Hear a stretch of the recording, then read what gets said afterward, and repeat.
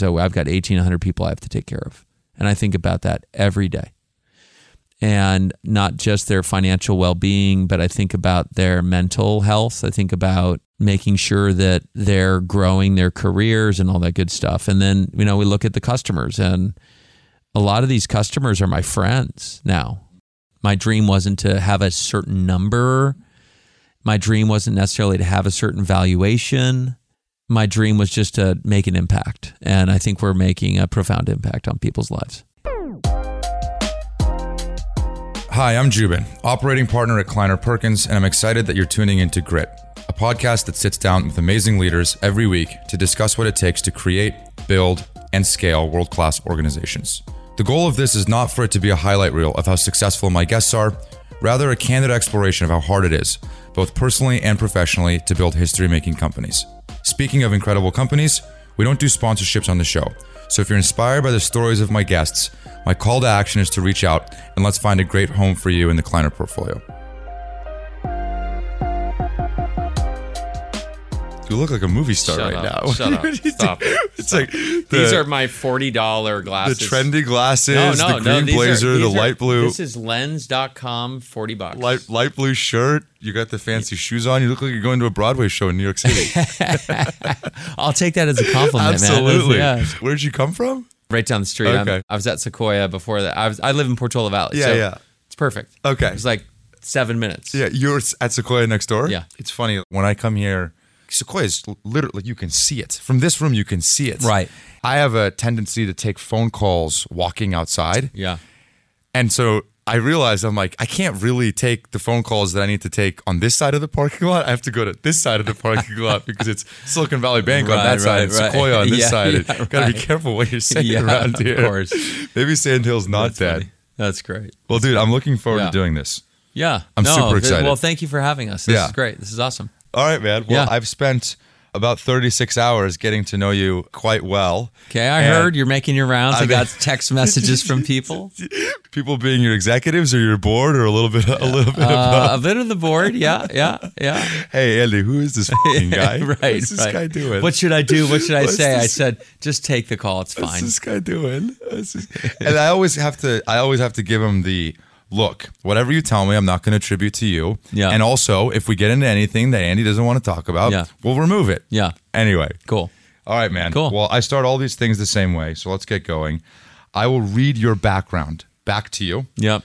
You got your MBA from San Jose State, bachelor's degree from University of Nevada, MBA from San Jose State. Correct. Good. And then, is it Milan? Milan, yeah. Okay, that's a guy by the name of Mike Conrad, and then it was Local Area Networks. He was the founder of the company, so it was Milan. Right. Like Kleiner Perkins, Caulfield Buyers. Yeah. Yeah. And you're a BDR? Is that right? I was a BDR. Okay. First job in tech, BDR. I love that. And then you went to Bay Networks or Synoptics or? I went to Synoptics Bay, right as Synoptics was merging with a company called Wellfleet. Yeah. Back in the East. I was right there during the merger. Was Doug Merritt at Bay when you were there? Was Doug there? I don't know. He might have. He maybe even wasn't even at Bay. Then you went to Vital Signs, or you went to somewhere else that got acquired by Vital Signs, something like that? No, I went to Vital Signs. So Jim Getz was at Synoptics Bay Networks. Mm-hmm. So got it. Jim was the general manager of their Optivity network management software products. He left to start Vital Signs, and I was one of a handful of folks that came over and started working on that, which was doing application performance management. How big was the company when you joined? Ish? I want to say 50 employees. Pretty small. Yeah, pretty small. Okay. You had a decent run there? We had a pretty good run, partly due to the .com. So we were acquired by International Network Services, INS. INS was then acquired by Lucent. Mm-hmm. And it had a rough valuation of, at the time, I remember Jim Getz saying the extrapolation is that the valuation of Vital Signs was at about north of $400 million. And if you look at back then, that was a relatively big valuation. Uh-huh. Fun story for you. I was living in San Francisco. Uh-huh. How old are you? Oh, gosh. So I was there in 97. And then, so how old is that? I was 27 years old. Okay. 27. But I was thinking about buying in Portola Valley. Uh-huh. I had this tiny little house. It was $1 million. And I thought, I can't believe I'm going to spend $1 million on a 1,400 square foot house. My wife and I moved from San Francisco down here. We bought the house. I was kicking and screaming. And the Lucent stock went from 46 to 65. After you bought it. After I bought it, I went, oh, God damn it. And then, boom, bottom fell out and Lucent went down to $8 a share. And I looked like a genius, just got lucky. And so we had taken all Oh, you sold the shares at 46 in order to buy the house. I sold at 46. Right. It goes Right. to 65 and I'm so bummed. Of course. And then all of a sudden it goes to like $8. Yeah. Wow. Yeah. It's crazy. Same. Are you still in the same house? No. We've upgraded. Same neighborhood. Yeah. But yeah. And then I moved my parents into the house next door to us. And It's awesome. yeah, it's great. Portola Valley's it's like a vacation every day. During COVID, because this reminds me a lot of what just happened in the last couple of years. Yeah. I remember, March of 2020, by April, May, the stocks were like bottoming out pretty significantly. End of March, I think. And it was like shopping in Marshalls. Like everything was on a discount, like a serious discount. Yeah. It kind of feels like that today. And I remember I bought a bunch of stocks of companies that I always liked. 3 months later, they doubled. And I was like, this is unreasonable. Like there's no way this is going to sustain. Yep. Sold them all. And so for the last year and a half, I have felt like the world's biggest idiot, right? Like not only am I paying the taxes on it, Yeah, right? Like I just felt so dumb. Anyway, I feel a little bit better now, but I felt really dumb for a really long time. I don't know. I mean, we raised this most recent round in December of last year with the Blackstone as the lead. And people say, incredible timing, Andy, you timed it perfectly.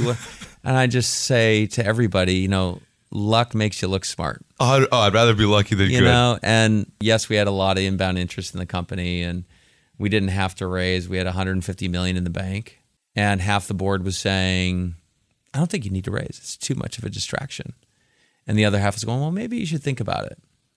And we spent a lot of time with the Blackstone folks, and I was just so impressed with their scale and their operational thinking. And then we saw Jen Morgan, who is over there now. Jen is the former co-CEO of SAP. And I just loved her thinking. She's a very impressive go-to-market strategist. And so, yeah, we got lucky. We signed the term sheet in mid-December, December 20th. And, we had between term sheet and definitive agreement and funding, you just saw this news happening of, hey, interest rates and supply chain and more COVID. I'm going, oh, God, I was just excited to see the Wired funds and the partnership with Blackstone's just been incredible. One of those things where you're holding your breath, refreshing your bank statements, just making sure. I did say to my CFO, as soon as the wire comes in, can you send me a screenshot, please?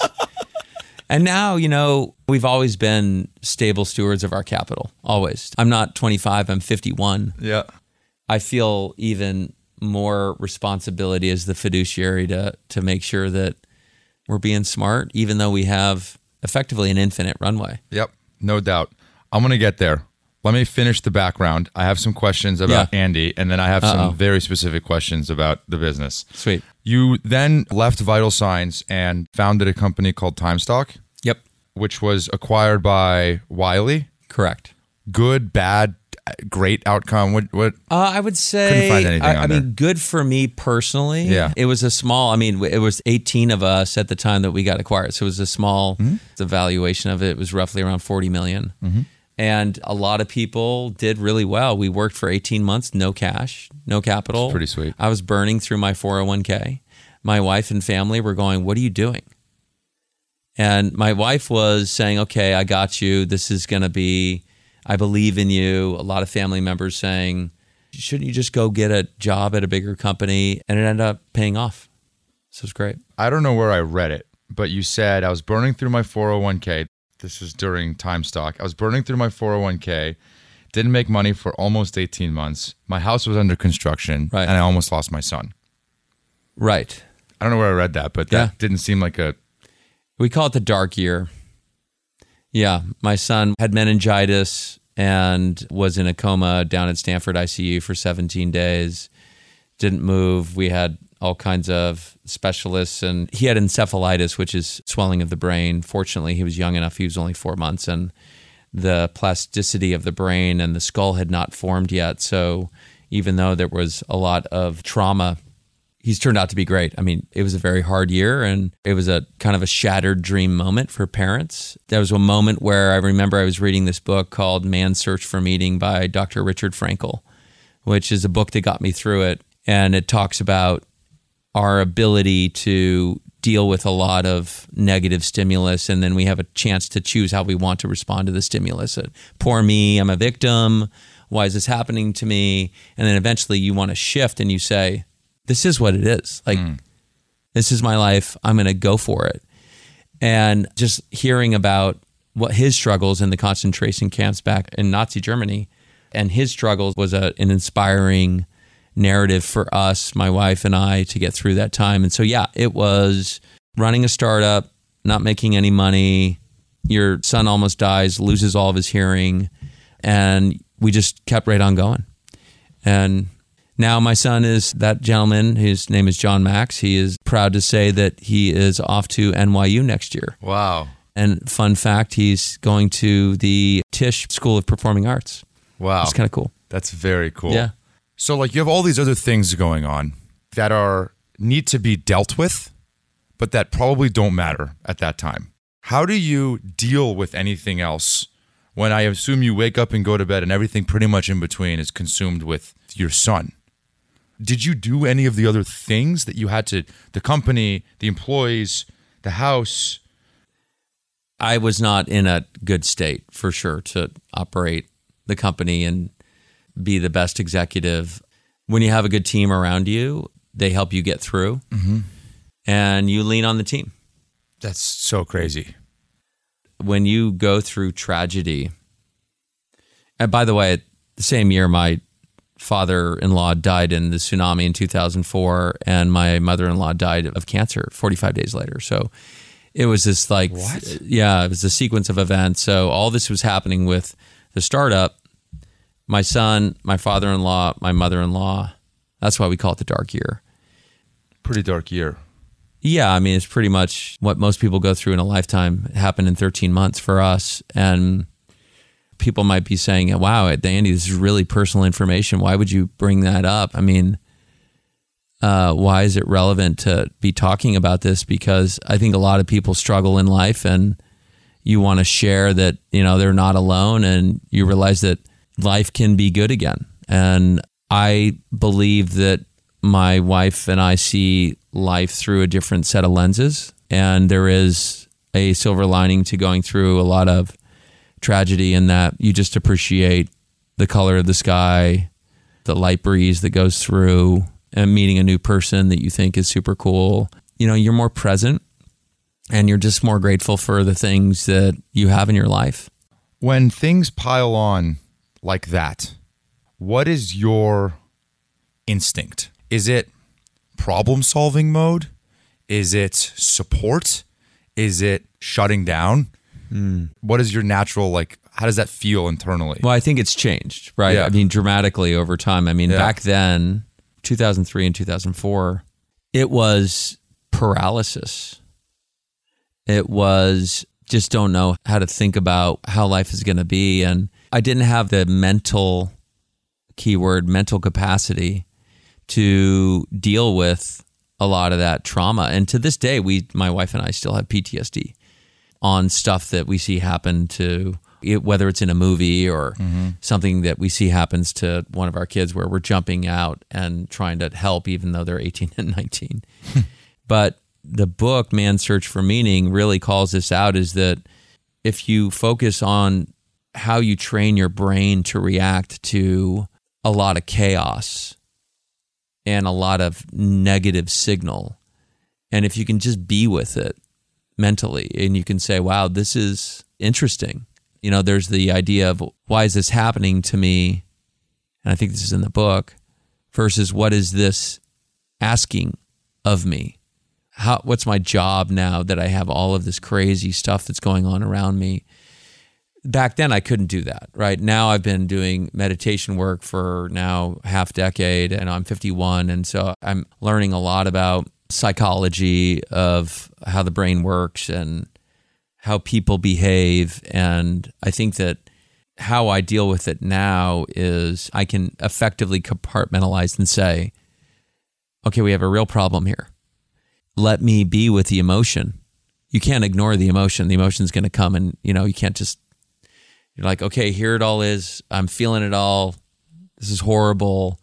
Be with it. And then you can say, if you've done that really well, you actually have an easier time of saying, okay, I'm going to go put that on the shelf. And now how do I operate logically and how do I execute? That's a skill set. That's a mental skill set that you can hone over time that I think can be taught. Now, some people don't have the cognitive or psychological ability to do that. They suffer from some sort of disorder, depression, bipolar, whatever it might be, and they can't. But for those that are fortunate enough to have the capacity, you can actually learn this skill and be really good. And so how do we put that in a work context? I started Clary from scratch. We're now 600 people. And when you're at this level of scale, there's always something that's not going right. Like the law of large numbers, right? And that stuff, you have to get really good mentally at just saying, these are things that I just have to deal with. And I remember talking to a colleague of mine who'd said, I came to him with a set of problems and a set of things that were going well. And he said, on the right side, tell me about these good things that happened. I said, well, we had raised and we had closed a bunch of customers and I forget what else it was. Maybe we'd acquired a new office space. On the other side, a key engineer had left.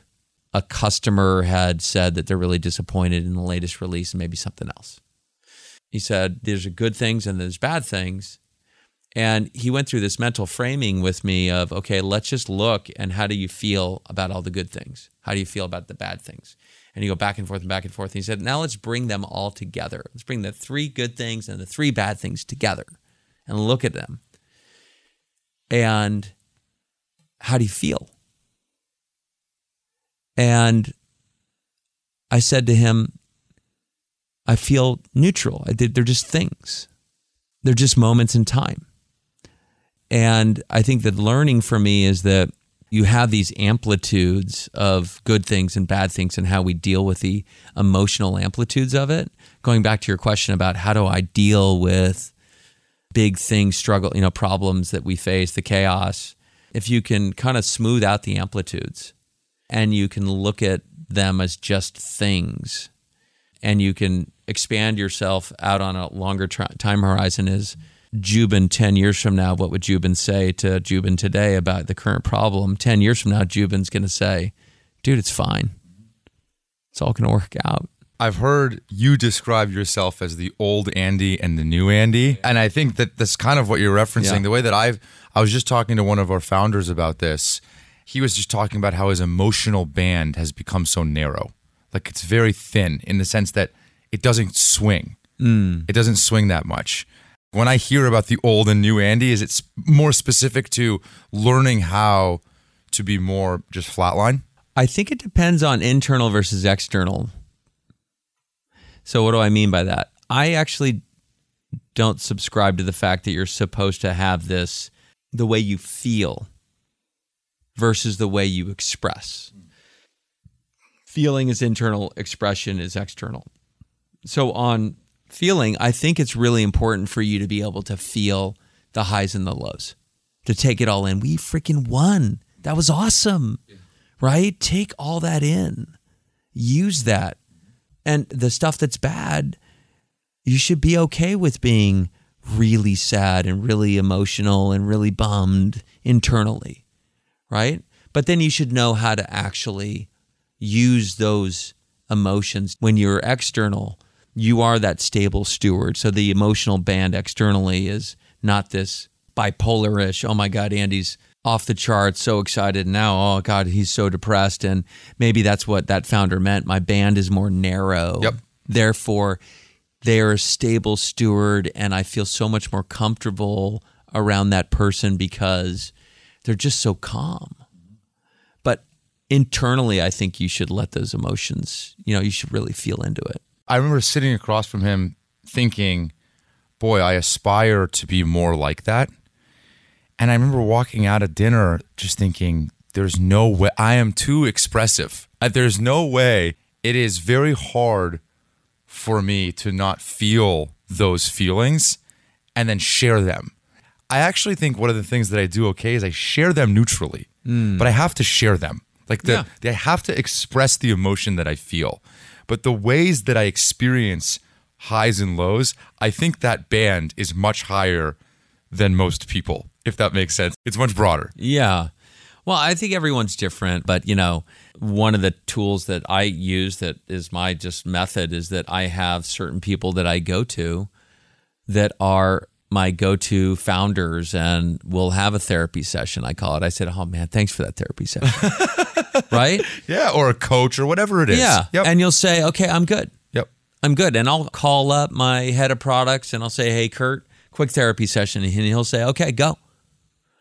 And I think it's good to have those people where you can be your true, authentic self, Jubin, right? I agree.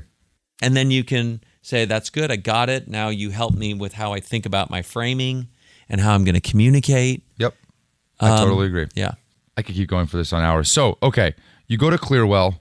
You're part of the founding executive team at Clearwell, correct? Yep. Clearwell, kind of a funny, intricate history here, but the CEO that comes in is Arif. Yes. Correct? Right, Arif Halali. Arif, who is now at Sequoia.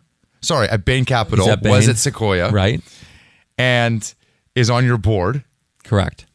And he was the CEO of Clearwell. And Yes. then you get acquired by Symantec. Right. Who I believe at the time, Enrique, Correct. who's on your board, Yeah. was the CEO of Symantec. Yeah. And I know both these guys, Yeah. great guys. Oh, they're wonderful. Great guys. Yeah. So then you get acquired for, call it about $400 million. Yep. Another pretty good run. What surprised me was like 80 million-ish run rate, $400 million outcome. Times have changed. I know, yeah. Well, maybe we're going back to those Times have valuations, changed. right? They're both on your board, which is awesome. And Yeah. now both at Bain Capital, right? Right. And then you started Clary in January of 2013. Correct. You are the co-founder and CEO. You, like you mentioned earlier, raised your last round from Blackstone, the Series E. Yep. Series F. Series F. Yep. At what valuation? 2.6. $2.6 billion. It's amazing. Maybe like 30 seconds or less. What does Clary do for the audience listening? 30 seconds or less, we help CEOs and CROs drive more efficiency, growth, and predictability across their end-to-end revenue process. So, what do CEOs and boards care about, especially in this environment? They care about revenue. That's the number one most important thing. And we help the CEOs answer the most important question in business, which is, are they going to meet, beat, or miss on revenue? So that's what we do. In 2013, you have all this mojo, tailwind. You have a co-founder you've worked with. Yep. You have the team that you know. Yep. They're ready to back you. Yep. And the way that I understand it, let me just play it back to Sure. you, and then you tell me where I'm wrong. Sure. Is that there was a technology trend that you and your co-founder had first identified around AI. And what it felt like to me, and nobody actually said this to Yeah. me, but just as I start to put dots together, was that you thought, all right, this is going to change the way that business works.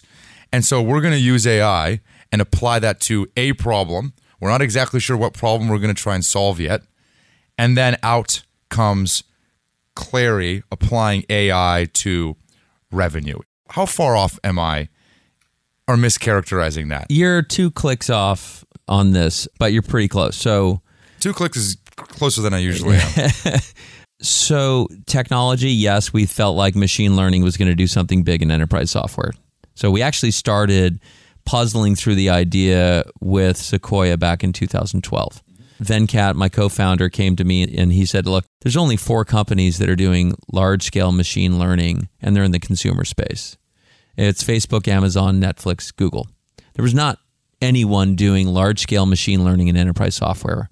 If you look at the ERP or the CRM vendors, you look at the legacy folks, Salesforce, Oracle, SAP, Microsoft, they were on 30-year-old architectures in their CRM and their ERP instances. So that's the idea. We thought, okay, let's go build a new type of data store that can be a system of aggregation and be able to time series snapshot and predict the future of enterprise work and help enterprise workers with artificial intelligence so that they can realize their fullest potential. Now, after we raised the Series A, Sequoia said, team that's done it before, great, we've done this with them. Big trend that's yet to pierce the enterprise, artificial intelligence, large incumbents that were on legacy architectures. Let's go. Very quickly after that, we realized, hey, we're going to start in sales. So it wasn't revenue immediately, it was sales. And we had realized, much to our surprise, that as the CRM market went from a SFA set of use cases, Salesforce automation use cases, to more platform-based use cases, and you saw companies like Salesforce go from Sales Cloud to Service Cloud to Marketing Cloud to Commerce Cloud, and they went broad platform, obviously, incredible company, incredible strategy. It just felt like to us as entrepreneurs that there was a core set of use cases that no one was really solving for. And so we decided we would build new workflows on top of this new data store that had never been inside the enterprise before. And those new workflows would help a rep close their deals faster, help a manager drive more revenue, and help an executive boost the accuracy and predictability of their forecasts. That's how we started. Called it a predictive sales management solution. And it took off. Where the CRM had failed, sales teams, we saw a lot of success. So that's how it got going. Now, to your question about revenue, why is it revenue? Is that we just started to see the expansion of our license footprint go beyond sales teams. Yep, that makes sense. Which is how we came into us realizing, wow, it's so much more than sales. It's around revenue. I think you were like working in your co-founder's garage to get this thing going. Yeah. How long did it take from starting to getting what you thought was a V1 out the door, if you will? Like, when did you feel like, all right, I can go sell? Like, I can go sell this thing? Well, I can tell you the story. So we started with the rep. We built a mobile app, and where Salesforce One Mobile was not getting any traction, we were getting a ton of traction with mobile. And we had transformed the lives of those reps. We came back to the board. They were super excited. Wow, this is awesome. And we realized, well, how much will they pay? Not a lot. So we said, hey, let's go solve for the manager. And we talked to the managers, and they said, it's totally broken for me. I'm in Excel spreadsheets. The CRM my reps are forced to manually enter data. So we said, okay, we'll solve for that. And we realized, okay, if we can solve for the rep and the manager, we'll have economics that might be super interesting, and we can start to expand that. And as we talked to the managers, they said, if you look up above us and you go talk to my regional director, my GO lead, my CRO, my CFO, it's a nightmare of Excel spreadsheets all over the place. I came back to the engineers and I said, it's Excel hell, and we can go solve all this. So we built this end-to-end system that would allow them to control how sales works in a way that the CRM never could. And it's when we solved for that, we called it the golden triangle: rep, manager, exec. We didn't know what the hell we were going to call it. We just said, let's go build that. And when we had that going and we started to see organic growth of reps were in, managers were in, we said, okay, we can monetize this. And we got to the point where our unit economics were better than CRM unit economics in a lot of our accounts. Was there a moment that crystallized for you where you were like, okay, there's actually legs to this thing? Was it a time when the triangle triangulated, or a deal that came in early that just made you feel like maybe we're not wandering in the dark anymore? Maybe this is actually potentially repeatable. Yeah, I guess there's product market fit, and then there's go-to-market fit. If I take each one of those in turn, we knew we had product market fit where when we saw that we were showing up to train salespeople in a sales kickoff, and we were proactively being invited to come to their kickoffs. And I was on stage and we had 3,000 people that were opening up their laptops. And I was on a podium going, okay, log in. And that they'd all log in. And I'd show them how to go through the new world of managing their opportunities, inspecting their pipeline, being able to track net dollar retention, all these different use cases where they were tired of being in what people call the three-headed hydra, CRM, Excel, and BI. And so it was that moment where I thought, wow, we're becoming a strategic business system across thousands of people in some of these companies.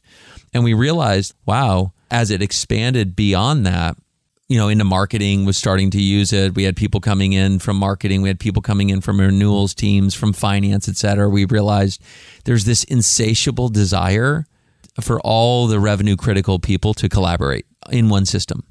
So that was a moment where I came back and I thought to my wife, Julie, I said, you're not going to believe what just happened. I just got back from Vegas. There's 3,000 people. And I felt like when I was done, I felt like a celebrity. I'm walking out of this big convention hall and people are shaking my hands, wanting to meet. And I was thinking, this is crazy. So that's one. Two, when we started to see it scale is that when we started to see CROs were actually proactively reaching out to us, because CROs, they all know each other. They're a super connected community. Our highest growth cohort right now are the C-suite executives that are across all the management teams that are using Clari every day. You thought maybe there's a category. When you start to get inbound like that, there's a category that's like you're getting pulled, not pushing. Yes. Signals on category. We weren't sure about category yet. What we were sure of is that we had go-to-market fit. We started to see pipeline building, and some of the pipeline that was being built was not any outbound. It was a handful of inbounds coming in saying, hey, I heard about from my colleague that over at Adobe, they're loving your product. I want to try it.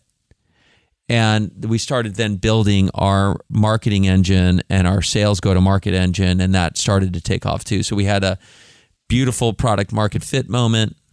It was just sales at that point. But now what we're seeing is that if you think about CRM, the R in CRM is relationships. And you think about ERP, the R in ERP is resource. It's not revenue. And the biggest thing hiding in plain sight that we saw is that there's no enterprise approach to revenue. There's no single purpose-built application that's been designed from the ground up to run the end-to-end revenue process and help the CEOs answer the most important question. Will they meet, beat, or miss? And that's been our aha that's driving the company. And to your question about, revenue and category, I think that just started to happen whether we were here or not. AI was a big trend, right? It's the only way, you've heard this probably 1,000 times, the only way a small company becomes a big company has got to be a big wave that you're riding. AI was a big wave. The organizational change was a big wave inside of these companies. There's no longer a VP of sales. It's a chief revenue officer. And you had people redesigning and saying, we got to run this thing like one process, but there was no software to do it, right? You had marketing automation, you had CRM, you had some stuff over there to help with customer success. And I think we're just the beneficiary of AI. We're the beneficiary of this. People care about revenue as the most important process in business. You've never been to 500 people, 500 person company? 600. 600. You've never been is this what you expected? You've probably always dreamed about being the CEO of a multi-billion-dollar company and what that would feel like and the teams that you can build and the impact that you can make for customers and all those things. Is being the CEO of a company like this what you thought it would be? Well, I know there's an answer of like, I love my team. I'm really lucky. What I'd say is this. Here, my maybe unorthodox answer is this. I remember watching Arif Halali be the CEO of Clearwell, and he was brilliant, absolutely brilliant. But the amount of stress that he took on was, it got to a point where I thought, wow, I don't know if I ever want to be a CEO. And he's just a gem, by the way. He's one of the best human beings, one of the smartest thinkers on the planet. He's been a wonderful board member. For me, it's less about the role and it's more about the vision that we had, and we think that, what we could build is we could make an amazing impact on people's lives. And our job, everyone says, we need to help people realize their fullest potential. You hear that a lot right now. Our version of that is we're helping really smart people solve really hard problems in the most important business process in the company, which is revenue. But is the CEO job that RF had the same CEO job that you have today? No, not at all. My job is actually more complicated because we're at more scale and we have to deal with different issues that RF did not have to deal with, which is... In the sense that things that happen in the world bleed into the walls of the office it's crazy. In ways that did not. It's wild. And you have to address them. You don't have to, but it's important to address it. Did I want to do this? I hadn't really thought about, I want to be a 1,000-person company, a 600-person company. What I thought was I loved my entrepreneurial path of creating something from nothing. And we did that, right? And we've really transformed the lives of many people that care deeply about revenue. What's now happening is I'm realizing that I have a larger fiduciary duty for many, many people. I'm not just the 600 people, but times 3 on average on the families. So I've got 1,800 people I have to take care of. And I think about that every day. And not just their financial well-being, but I think about their mental health. I think about making sure that they're growing their careers and all that good stuff. And then, we look at the customers, and a lot of these customers are my friends now, literally. And you can't let them down. My dream wasn't to have a certain number. My dream wasn't necessarily to have a certain valuation. My dream was just to make an impact. And I think we're making a profound impact on people's lives. So many people, same theme over and over again. Andy runs the best board meeting I've ever seen. And you have a big board. There's a lot of people on your board. I love my board. I guess you got to keep the ship tight. Tell the audience about your board meetings. I have heard that you have every executive prepare basically the story, like their narrative of what's going on in their business prepackaged for the board, so that everyone has not just the slides and the data, but like the story. Is that right? Yeah, that's right. I mean, we thought about, I don't know if it's the Amazon way, but we do a lot of writing at the company. And for those people that are wondering, hey, how do we do it? I force each exec to go with their direct reports and write me a letter to each department, and we roll it all up. It's less for the board, and it's actually more a calibration tool for all of us. And my expectation is that every single executive is going to find time on a Sunday all day, and they're going to rip through the board note. We call it the board note. And it's detailed. I mean, we just shipped one off yesterday for my board meeting tomorrow. It's 60 pages. It goes through everything. It's fully transparent. And I call it the a la carte menu. So some of the board members, they want to pick, and if they want to go focus on one area, I might call a board member and say, hey, can you focus on product? Go dig into that. I really want your brain on that. And I look at the brains on my board. They each have their own superpowers. And sometimes I'll just say, because they're not going to read through the whole note. Yep. It's actually more for the team to clarify their thinking on their business. Yeah. And what happens is you go, oh, wow, I had no idea that was going on. Right? To your point, we're 600 people. You're not going to know everything that's going on. The people. You're saying as a forcing function for them to go interrogate and investigate the things that are happening with their teams. And it's not to interrogate, it's to see how we can help. Yep. And it's a really powerful tool. So we do that. On board management, we've got a lot of slides that go through, and then come the day of the board meeting, I'm trimming slides and I say, we're going to talk about 3 topics. That's it. Mm-hmm. And I think what happens is lots of CEOs think that they've got to give a bunch of updates, and they've got to talk about the things where, hey, I've got my hand on the tiller. I got this. You have to obviously showcase that. But I think it's more important is to bring up to the board the things where you're struggling, and then here's your plan. Get them to react. Be intellectually honest and bring that up. Boards hate surprises. And then work with them on, hey, what's the one topic that matters? I mean, I just talked about this with my e-staff this week, saying we did all these slides, but I always say, okay, what's the one topic? if we just spent time on that one topic. And it doesn't have to be structured. It doesn't have to be driven by slides. You got a bunch of super smart people. Your job is to activate and then orchestrate their think. And realize, okay, who's not chimed in? What superpower can I activate right now? And what happens is we get through the hardest topics and we walk out of there saying that was the best use of time. And if your measure of, was that a good board meeting? If your measure is, well, they loved everything, that's not a good board meeting. A good board meeting is, wow, I didn't think about it that way. That was really interesting, the way they thought about it. I love the way that they pushed our thinking. And one of the jobs of a CEO is to hear your exec say one thing and to go, can I ask you, Jim Getz, to show us the counter argument and push debate and not be afraid to have it go lively. And then, of course, you time box it. And I make sure that my board meetings never go over. It always starts on time. And we're very efficient. It starts at 9 a.m. and it ends at 12. And we get 2 bio breaks for 3 minutes. And, I run a tight ship, but I look at it like this is the most important meeting, arguably, with all of these investors. They've given me all their capital. I have a fiduciary responsibility to make the best use of that time. I have heard you say or read, I don't know where, I read a lot of Andy stuff, but... Man, that must have been boring. It was Sorry. I enjoy it. If I didn't enjoy the prep, I shouldn't be doing this.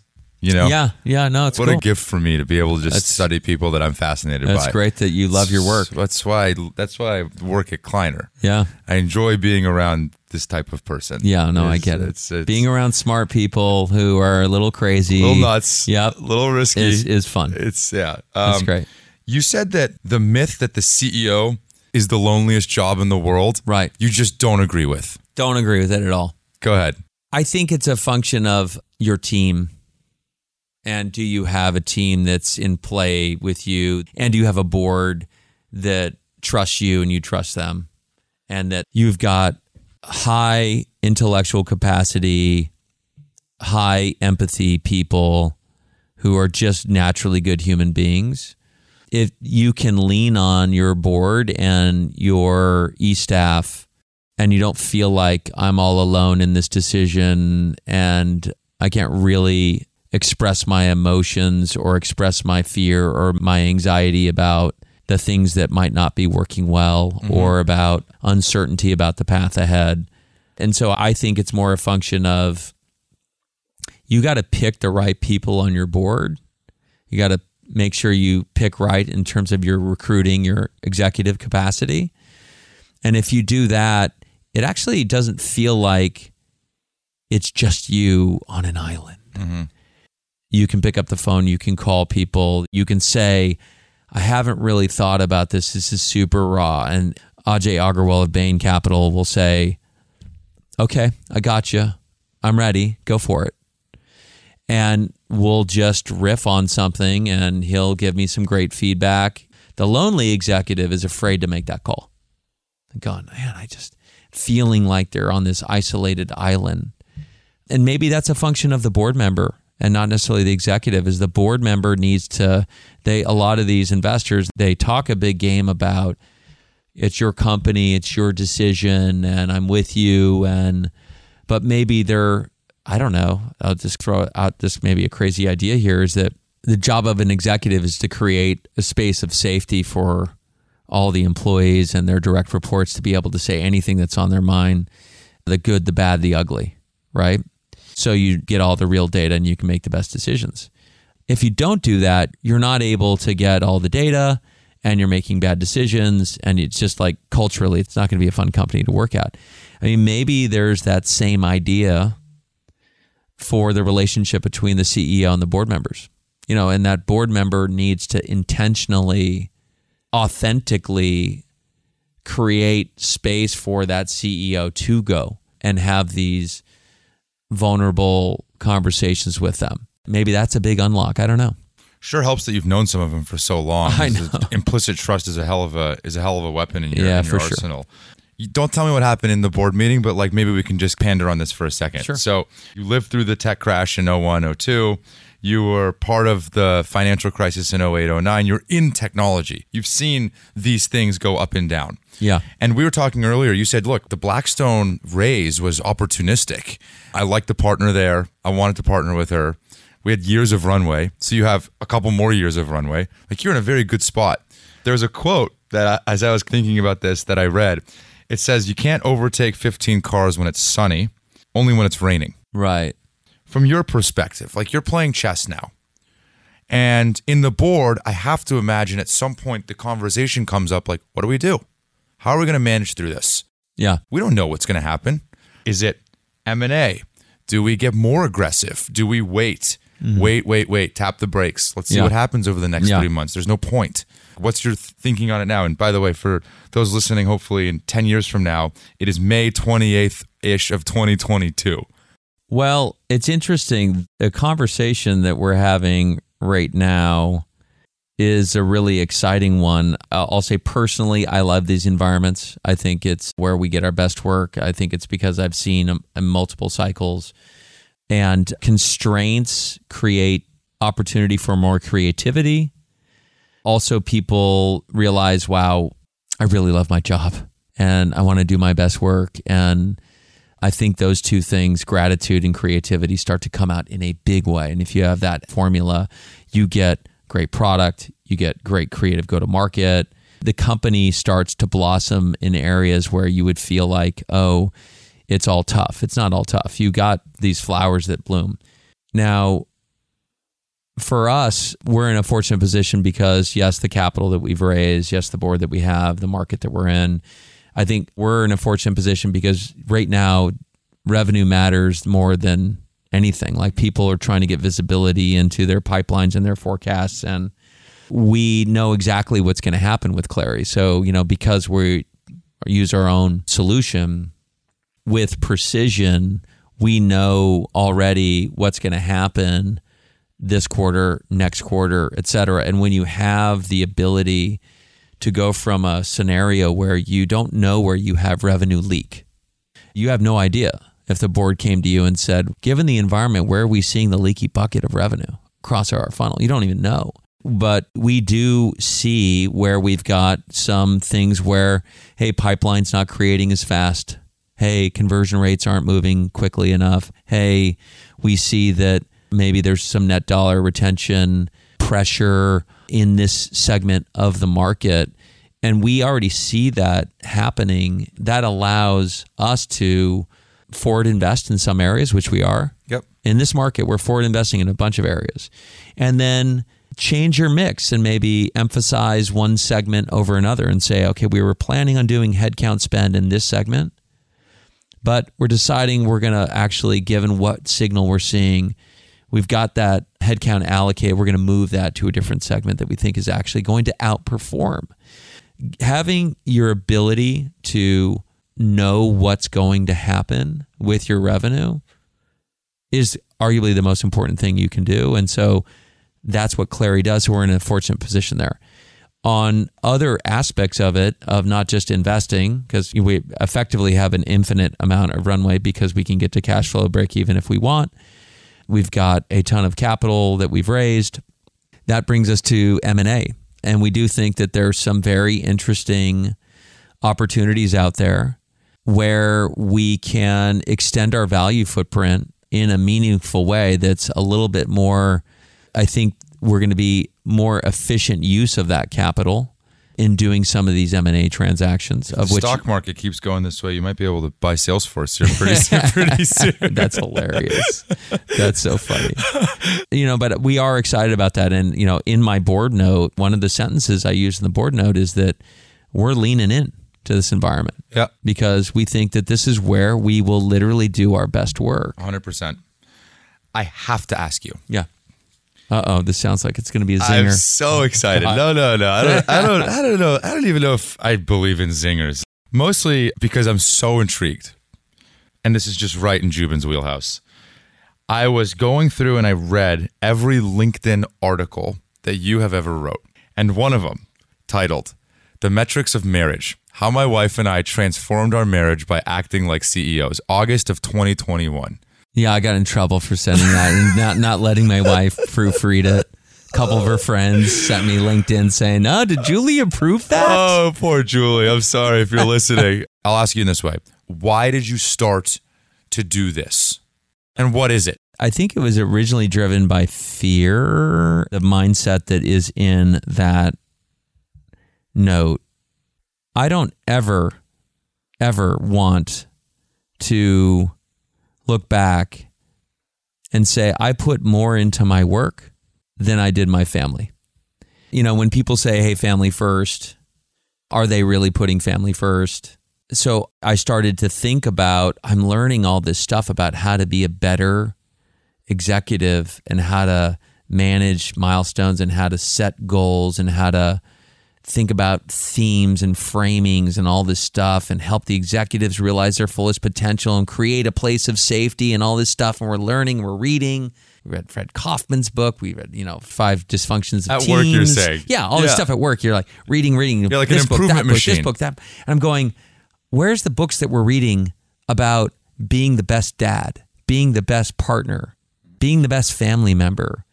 And so, my wife and I really kind of looked at that and said, and it does drive her crazy sometimes, is I want to apply a lot of the things that I've learned, and there's a direct correlation to how you can apply to your family life. And I'll give you an example. You have to have a vision for your company. You have to have a vision. You have to have a mission statement. And you need to have goals and methods and targets, OKRs, whatever you want to call it, that connect to the North Star. And you want to be able to have sessions where you check, how are we doing against that? And you want to have accountability to the things that you aspire to achieve. Why don't we do that for our personal lives? Why don't we set a vision statement for, and we did this when my kids were born at age 3. I still have this. I actually sent this to somebody that asked me, oh, can you send that to me? It's on a Clearwell slide, actually. I still have it. And Julie and I, when they were about 3, A mission statement. It was a variation of that. This was, when our boys turn 18, what do we want them to say about their childhood and about our parenting? And we wrote down just topics. They were bullets in a slide. Yeah, objectives. Things like passion for giving back, balance in life, passion for academic pursuits. Those are 3 examples. Being outdoors was another example. And Julie and I would check it every 90 days. And we'd say, hey, what did we do? And we'd say things like, oh, let's go for a hike. We haven't taken the kids. We haven't been outdoors with them in a while. There's simple things. And so that's one of many tools that Julie and I have put in place. Their measures, their vision statements. And then when Ronan and John Max turned 18, we actually printed it out on their 18th birthday and we had them grade us. And one other big picture point is, have you ever asked your child, how am I doing as a parent? What can I do better? Where am I falling down? Even when they're 9 or 10 years old.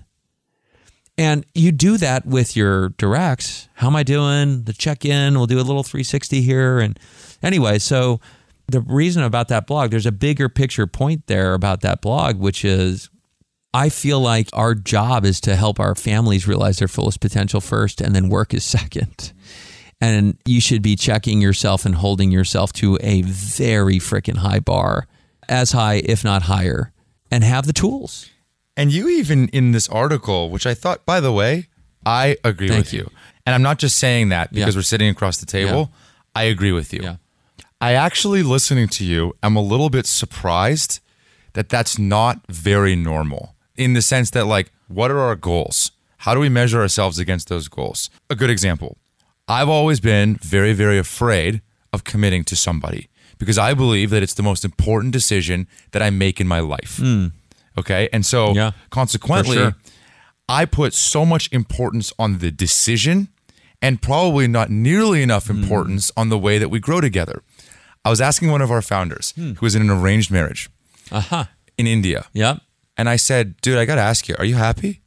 And he said, I'm very happy. Yeah. Never met his wife. Yep. I got a lot of kids, friends that have 2 arranged kids. marriages. Yes. They're very happy. I know. They all are happy. And so then that kind of got me down the rabbit hole of looking at the data on these types of marriages. And by the way, the divorce rates, okay, what are the confounding variables there? Like there's religious reasons why maybe you wouldn't get divorced or whatever it is, right? Maybe they're not happy, but they're together, whatever it is, fine. Yeah.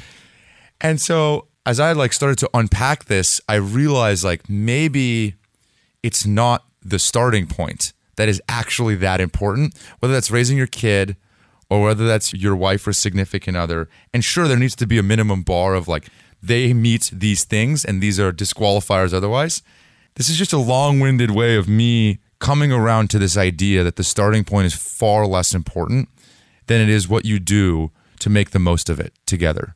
It's the most important and the most difficult relationship in some regards. It's hard, right? And it is a mindset, and everyone's different. And, you can't really judge others at all for who's in a marriage, who's not in a marriage. But I can only personally say that for me, I just feel like I'm the luckiest guy in the world because my kids are about to go to college, and Julie and I are going to be empty nesters, and we cannot freaking wait. And you guys, like an example of this that you talk about in the article, you have win rates for date night. There's like a measurement for, did we go on a date? You tell me.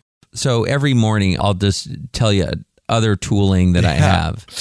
I just want to bring up this word for the listeners, which is intention.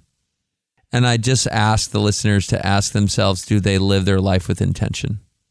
I'm just learning this. I'm not like some professional psychiatrist or psychologist and I know all things. I just am fascinated by this idea that if you live your life with intention, I think you live your best life. And so an example of that would be my morning ritual. I write 3 things I'm grateful for. So it's my gratitude practice. I have an affirmation list of 3 things that I'm going to affirm that I will do these things. I will be this person. And then I talk about the things where I'm not very good. I'm not very good at these things at work. I'm not very good at these things. And, you reframe them as opportunities. I'm not really good at these things personally. Like I need to follow up with those family members, or I need to go to the doctor. I haven't been in the doctor for a year, Health and friends would be 2 things of opportunities. And then I write down, to your point about date night, I'll write down, okay, what are the things for the week or for that day, the top 3 things that we're going to achieve. And that's just written down on a piece of paper. There's no screens, no keyboard. And then right before I go to bed, I check it all. Check the gratitude, check the affirmations, I check the opportunities, and I check, did I execute well today? And a date night is a great example of that. Like, are Julie and I spending time with each other, and am I showing her my deepest gratitude and love? And that could just be in a simple form of just giving her a hug and holding on to her for what seems like longer than a normal hug. That's a gift. So it just really helps me feel like I can live my best life with intention. And the date night's an example of that. I think about how would I apply that for me? My only concern is that do you leave room for spontaneity, number 1, and part 2, I would be very worried that like life would throw something at me and then I couldn't go on that date night. And then I'd really beat myself up for it because I committed to myself and I committed to someone else that I would go do that. Similar to like if I create incredibly strict rules around salad for lunch, which I do, I'm neurotic about it. And the minute that I deviate from that, and maybe this is just me being a psycho, but I beat myself up because I'm like, I am the guy that eats the salad. Like, I don't eat salads. Like, I am the person that eats healthy for lunch, which means a salad. And whenever I deviate from that, it's almost like, okay, well, like I'm being disingenuous to my identity. I don't know. I think there's a lot of research on this about being hard on yourself. Yeah. So you're not hard on yourself. Like, the date night doesn't happen. It's okay. I think I'm still hard on myself. I'm still learning how to, they call it, I forget the framing of it, but this idea that you need to love yourself, and people go, what the hell does that mean? What do you mean love yourself? Yeah. I've gotten so much better at it. And you hear people say, as a society, we're way too hard on ourselves. And I think in the United States, we just beat ourselves up for not achieving this or not doing that or whatever it might be. So I have learned over time to, if I don't achieve things, it doesn't mean I'm a loser. Yeah. Yeah. But you can go, wonder why I didn't achieve that. Wonder why I didn't do that. Wonder why I had that goal and I didn't really achieve that. And let's be with that and ask ourselves, what can we do better? And I think that takes a lot of practice. When I was sitting with Arianna Huffington, her and I were having this discussion, and she said, Jubin, if someone talked to me the way that I talk to me, I'd kick the shit out of them. Yeah, prayer. Yeah, that's a great example. All right. Well, Julie is going to be mad at me if I keep you here for too long. Right. So thank you, Julie, for letting me borrow him. I always end the same way. Is Clary hiring? Yes. What are you hiring 100 plus, for? Like, is there 100 plus openings. any key roles that are real like thorn in your side right now that you want to? All over the business. If you look, I would say that we're going to double or triple down on R&D. So for folks that are looking to build world-class product that's focused on solving problems around the most important business process in every company in the world, you should come check us out. Should they reach out to you? Should they apply on the website? On the website, yeah, I think on the website is probably the best way to do it. Okay. Last question. What does grit mean to you? What does grit mean to me? It's the only question that you knew you were going to get asked. It's the only question that I've had. You could tell how I prepared for this meeting. It's the only question that I'm definitely going to ask. Is that right? Oh my God, that's hilarious. It's the only question that I always ask. Okay, good. Well, it's good that I'm not prepared because you'll get an authentic answer. Grit. It's a mindset that I've taught around, and this is the way I just believe about my life, is that no one is going to work harder than me, and no one is going to get in my way of achieving what I want to accomplish in my life. And, call it tenacity. And when you go through adversity and hard times, as we've talked about in my life and also in business, you start to build up muscle. You can build up a lot of grit. If you've been through hard times, and I've been through a lot of them, you're in your 40s and 50s, you've got a lot of grit, and you can use that to your advantage, to where others don't, others are weak. So I think grit serves you well. Great answer, Andy. Thank you. Thank you. Thanks for the time. That's it. Thanks for listening. If you're just discovering the podcast, we have a lot more episodes from organizations like Snowflake, Twilio, Slack, LinkedIn, Box, etc. If you want to keep up or support the show, the best way to do so is by following us on Spotify, subscribing on Apple, and leaving a review. Also, we love feedback, so feel free to email us, grit@kleinerperkins.com.